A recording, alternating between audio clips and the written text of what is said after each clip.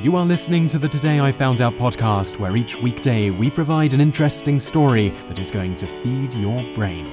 You can read more great articles like this by going to todayifoundout.com.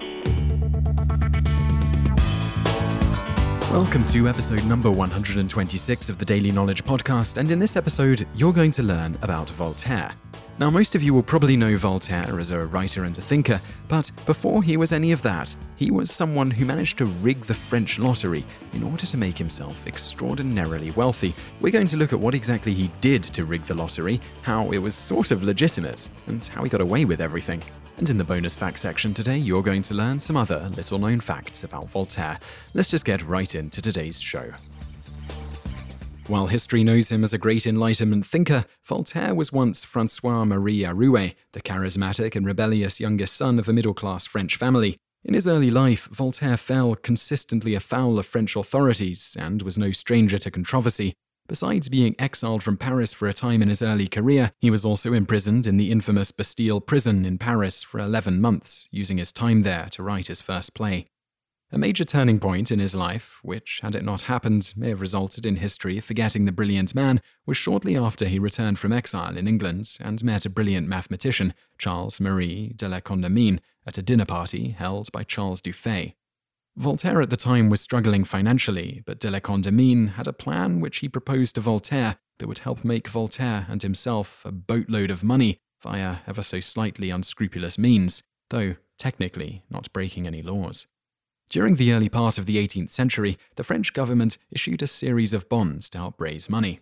With the decline of the French economy in the 1720s, they were forced to cut the interest rates on the bonds, which drastically diminished the market of said bonds. This resulted in the French government having considerable difficulty in raising money via bond sales.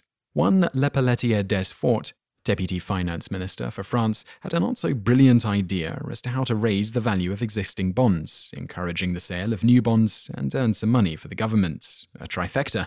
His idea was to allow bond owners to buy a lottery ticket linked to the value of their bonds, each ticket costing 1/1000th of the bond's value. The winner would get the face value of their bond, which was much more than what they would get on the market, plus a jackpot of 500,000 livres, which would make the winner instantly insanely rich, essentially set for life.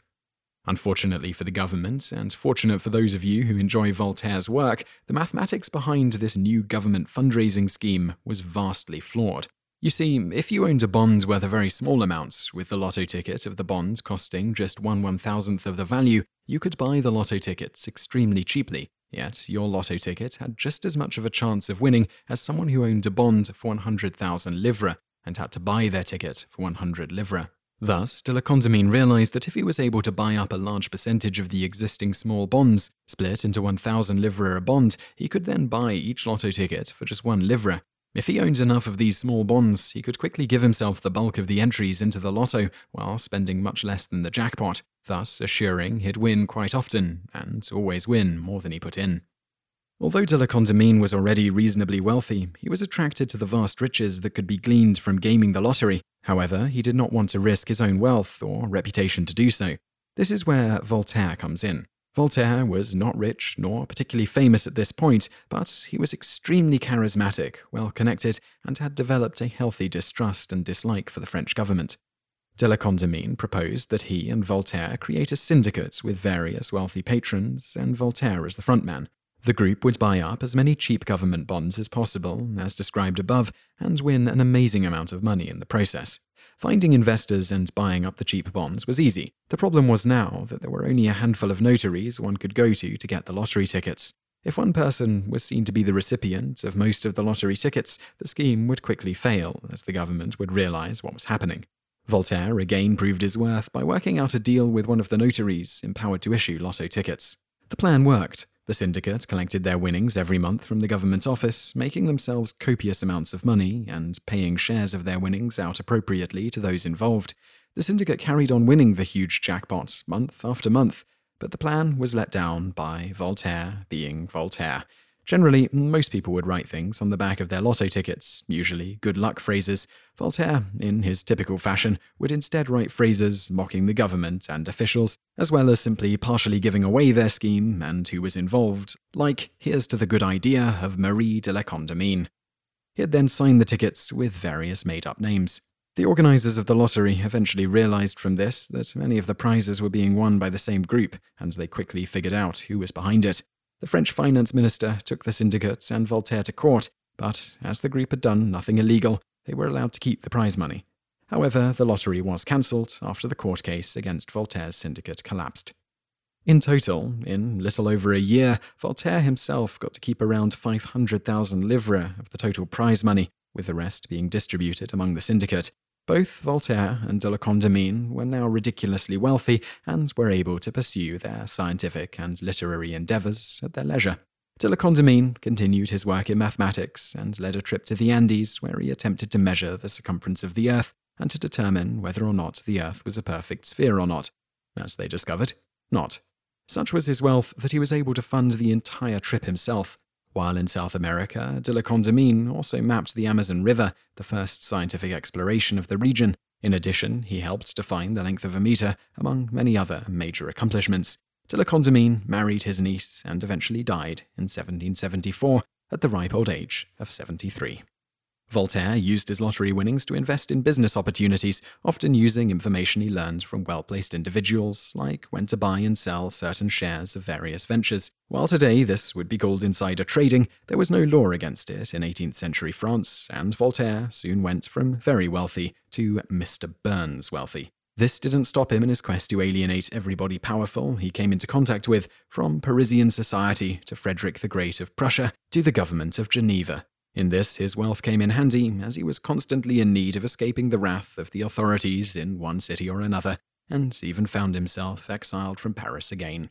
Voltaire became regarded as one of the greatest thinkers and writers of his age, as well as an extreme smart aleck and one of the key figures of the Enlightenment.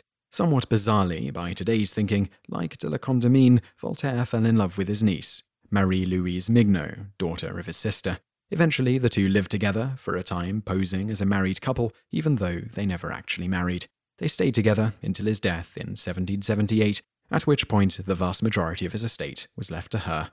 So in the end, the cash-strapped French government inadvertently managed to fund one of the greatest mathematicians and one of the greatest philosophers of the age, the latter of which, at least, likely would have been forgotten in history, if not for his vast wealth that allowed his brilliant mind free rein to write on whatever he wished without having to worry about money, public opinion, or the ire of the elite.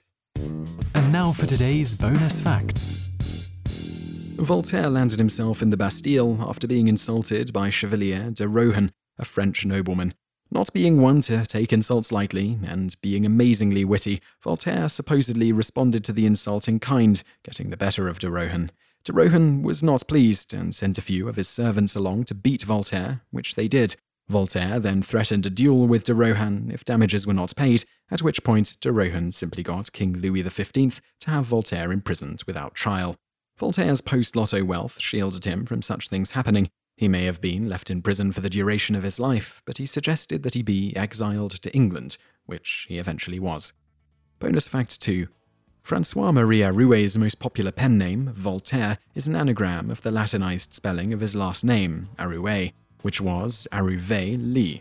He also used 177 other pen names in his lifetime. Besides his more well-known works, Voltaire also wrote over 20,000 letters, which have survived to this day and have been compiled into 102 volumes. You just listened to an episode of the Today I Found Out Daily podcast. Tune in every weekday for another great episode, or find more articles at todayifoundout.com.